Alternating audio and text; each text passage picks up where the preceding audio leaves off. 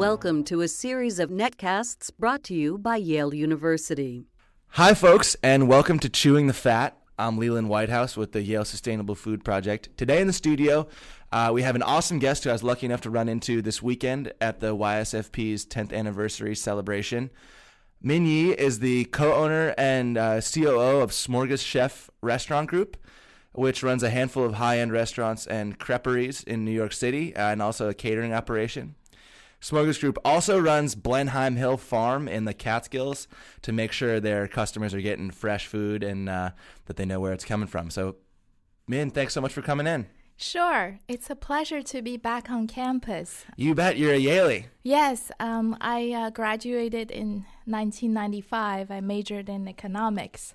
And I was in Saybrook. Nice. Yes. And haven't been back for a little while, huh? It's been a few years. Yeah, the last time was 4 visits. years ago, also for a panel on food and entrepreneurship. Nice. Well, we're happy to keep tapping you to come back and talk about food with us. Absolutely. It keeps happening.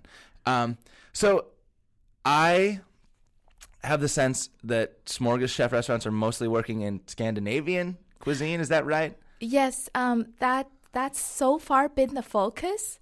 But after we have built the farm, Blenheim Hill Farm, we're actually very close to opening a brand new restaurant named after the farm. It's going to be called Blenheim Hill Farm, and it's going to be in the West Village neighborhood of Manhattan.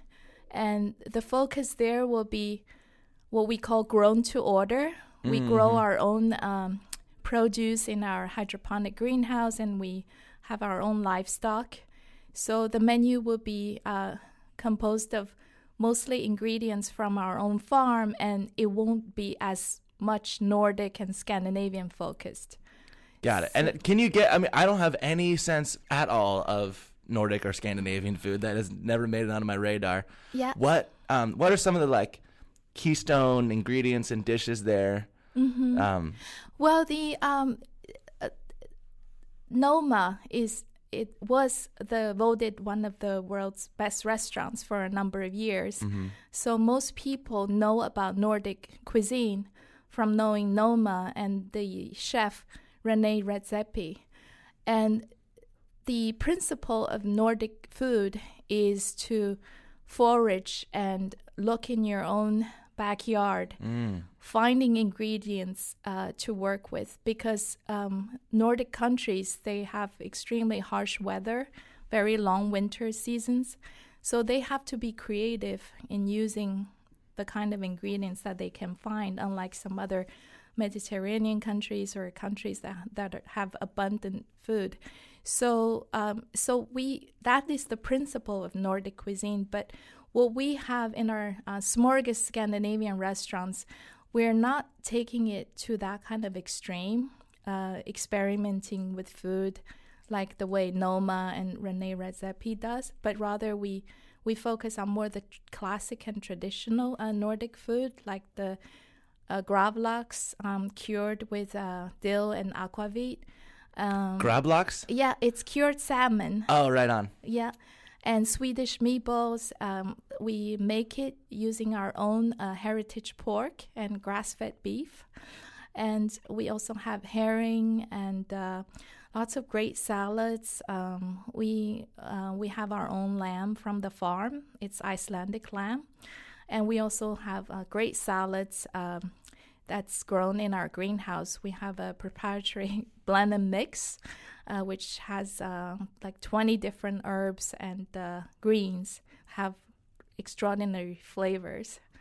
What a treat to be able to control exactly the ingredients you get to use, because I imagine that there aren't a ton of these sort of traditional ingredients kicking around the New York area. Awesome to be able to grow your own stuff. How did the Blenheim Hill farm come about?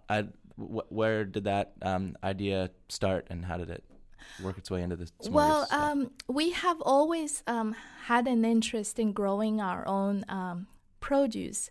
Before the Blenheim Hill Farm, which is an 150-acre farm, which is a big endeavor, we actually had a smaller farm, just 6 acres, also in the Catskills, for almost 10 years before that. So we were growing herbs and vegetables and tomatoes in the fields, but on a very small scale.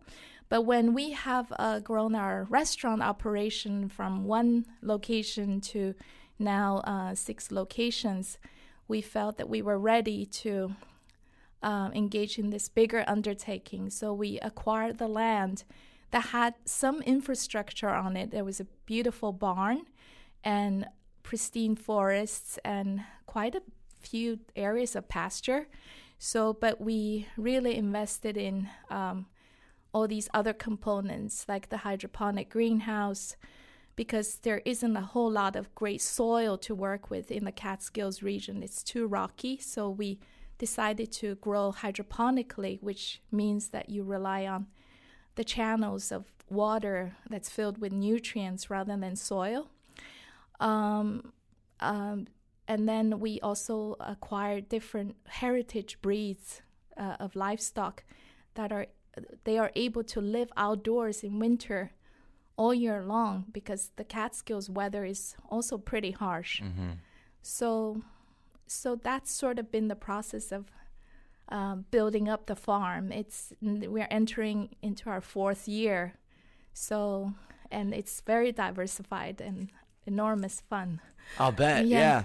How has that changed some of the like logistics and economics of running these restaurant groups? I'm sure it's changed your sourcing in a huge way. Mm-hmm. And I also know it can be hard to make a farm you've purchased profitable. That's sort of a notorious difficulty about acquiring new land.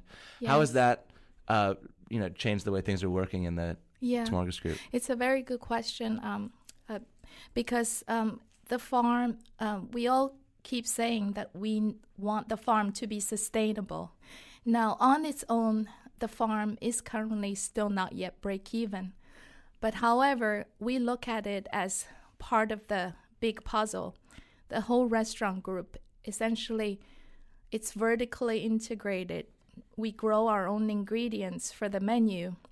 And as a result, we're able to a lot more experimentation. We grow very exotic, interesting greens that other farmers may not be able to grow because they're afraid that they can't count on the bulk of their volume. Yeah, you guys can count on yourselves to buy your stuff, I'll bet. That's right. So, and then the restaurants, the surplus in the restaurants will help fund the farm, which then will, justify its own cost. And plus, as a whole, we're able to produce healthier and tastier food, and also educate our customers that it is possible to do small-scale farming the way we do, and they see the food on the plate, they love the difference.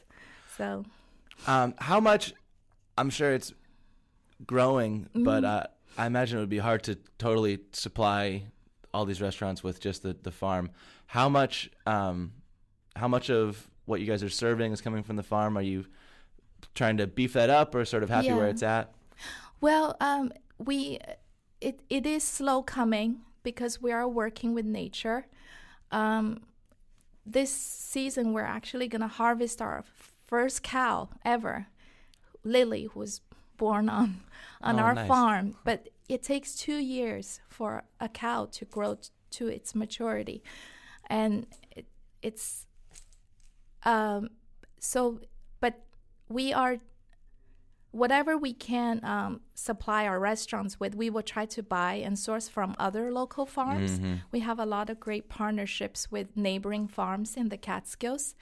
And now the reason that one of the reasons we're opening up this new restaurant at Blenheim Hill Farm is so that we can allow that restaurant to feature the farm ingredients, because right now when it's spread out over 5-6 restaurants, it's hard to get the impact. Mm-hmm. But with one restaurant specifically focusing on that, I think we're able to have a more interesting menu and more creative. Well, and then I bet the menu can change as the farm changes and as what's coming off the farm changes. And yes, that's actually exactly what's happening. The chef and the farmers, they have a very close dialogue. Chef would give his wish list on what he would like to see grown for the menu, and our farmers will take the wish list and do the best they can with the nature that we have to work with. So as a result, we have so many interesting ingredients that's coming, and you'll get to experience that in the new restaurant. Right on. Yeah. So backing up a little bit, could you just explain what a restaurant group does, what that means, what that is as an entity? I understand that you have a number of restaurants you're running in New York City. Yeah. That kind of group I know exists all over the country in very different iterations. Yeah. Does that consist mostly of you and your husband's name is Morton? Is that right? Yes, Morton Solberg. Yes. You mean the ownership structure and the organization structure, or? Yeah, I guess so. That's yeah. Yeah, sure. Well, we are lucky enough that we've been able to grow our business organically over the years. We funded the first restaurant on our own, and it was a success. And as a result, we were able to build our second and third and so on and so forth, just pretty much without taking on investors. So far, we are the two owners. And by having more and more entities within the group, we're actually able to have economies of scale. So I'm able to hire more people. For instance, we have a driver dedicated for the group that drives the produce from the farm to the restaurants, which solves a big transportation problem, which I think a lot of farmers and restaurants have. We have a corporate bookkeeping, accounting function, and design and marketing, and so there are a lot of things that are done on a corporate level. And we also have a very busy catering arm. We've done very high-end big gala dinners. They're not only very good promotion for the group, but also very profitable. That's a nice thing. So when you have several entities under the group, I think it allows you to have more even cash flow. If one business is slower, chances are some other businesses are busy at the time, and then so overall you have much more stability. We're able to provide our staff with good jobs that have good financial returns. So I don't know if that that totally answers your the question. it was a potentially poorly phrased question, but and I can only imagine being in the middle of the New York restaurant scene as could be a totally hectic community to be a part of. How much is that a community of people, and what's it like being a part of that? I know we'll talk a little later about you have been in finance and in business in a lot of ways. What is the New York restaurant world like? That's a big question, but well, it is pretty hectic.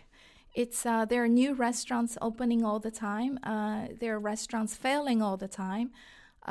So in order to stay competitive, I think that you have to stand by your principles, and also you really have to have the passion and love for what you do.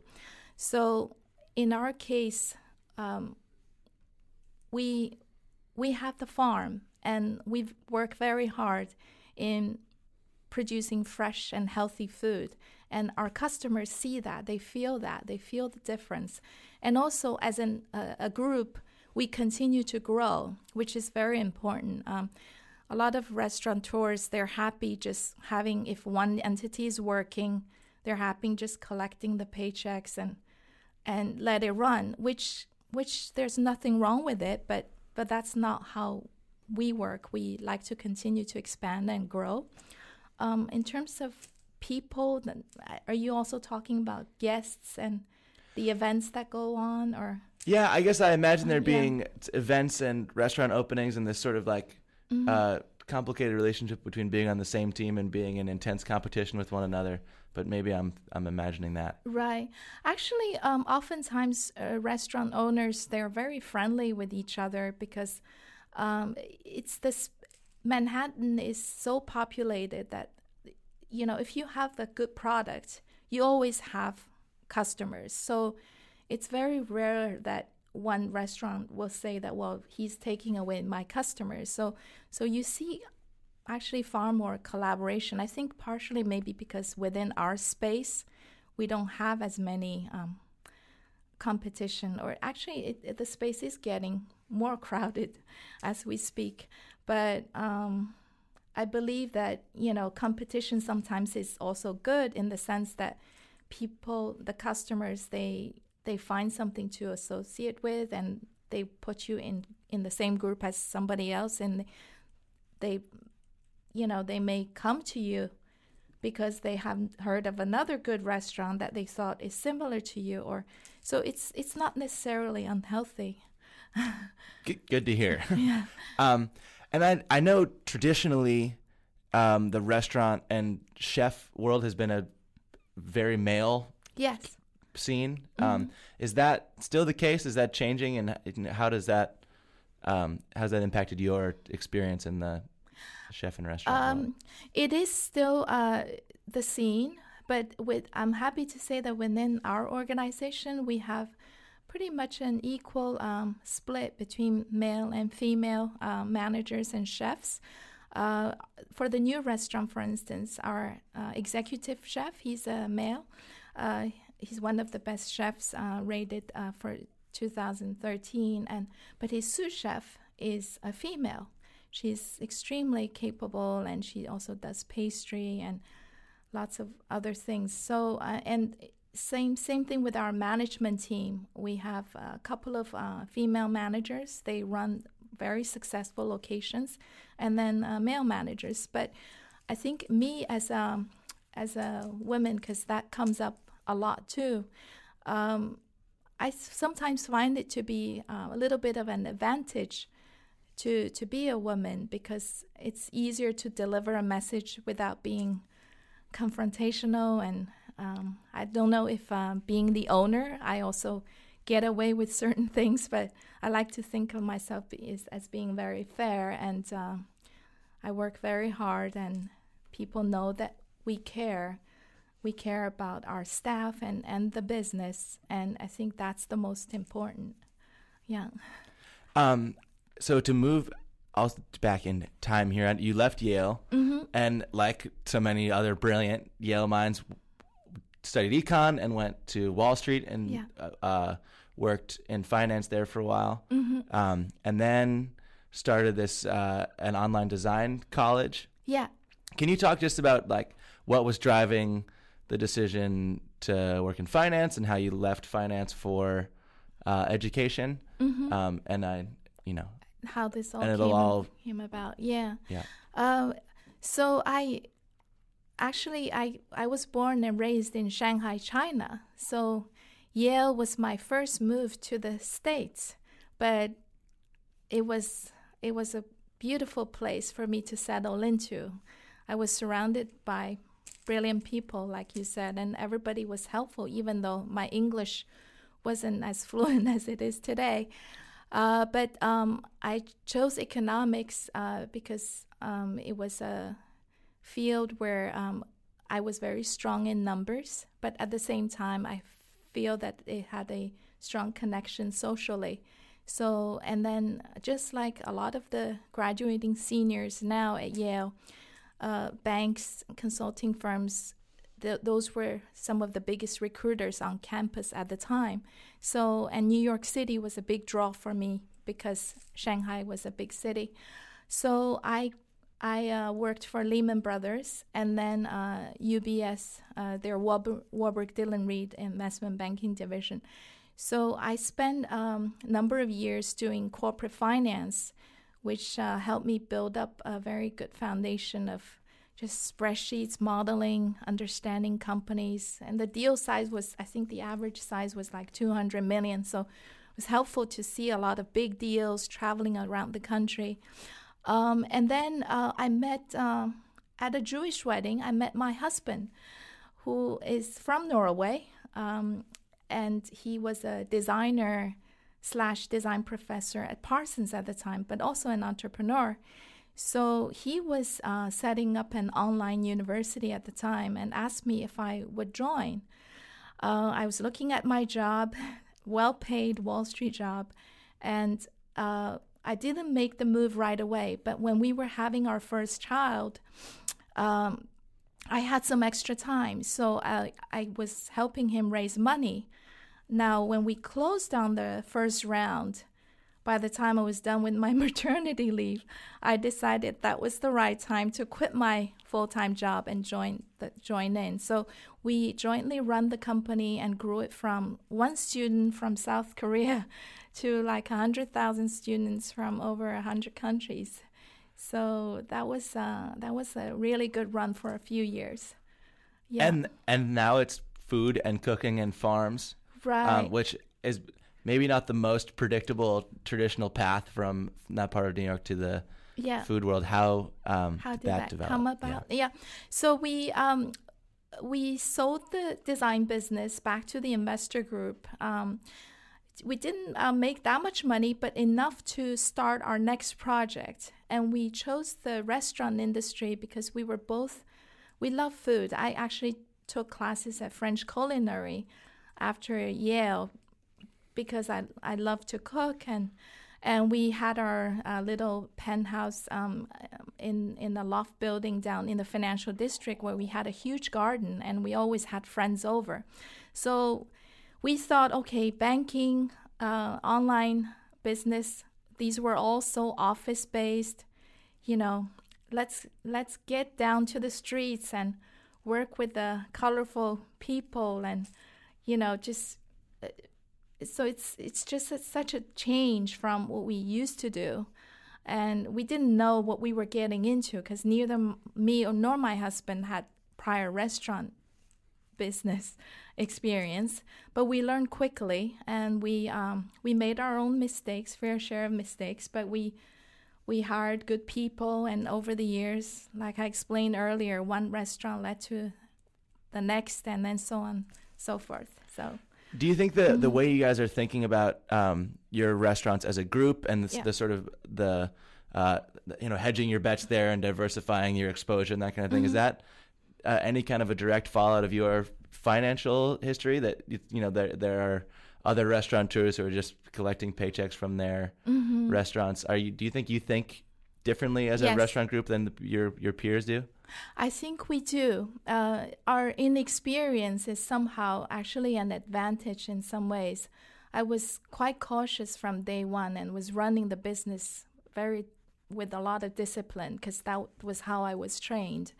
So, and also because we didn't have experience in the restaurant industry, we started a restaurant with no basement and just one fridge and freezer, which means everything that comes in that day is also by the end of the day. So food is always fresh. There's never any waste or theft or, all these problems that other restaurants may be struggling with. Inventory becomes easy. So that may be an advantage. And then also just ongoing.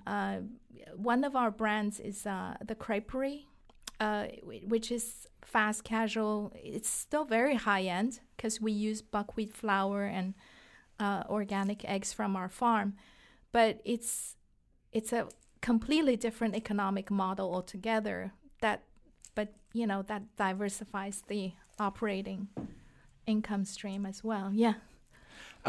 And just to wrap up here, we like to give guests a chance to plug anything they're excited about, like a book you're working on or reading, or an event coming up, or like a new kind of vegetable you've run into. Anything to plug or endorse?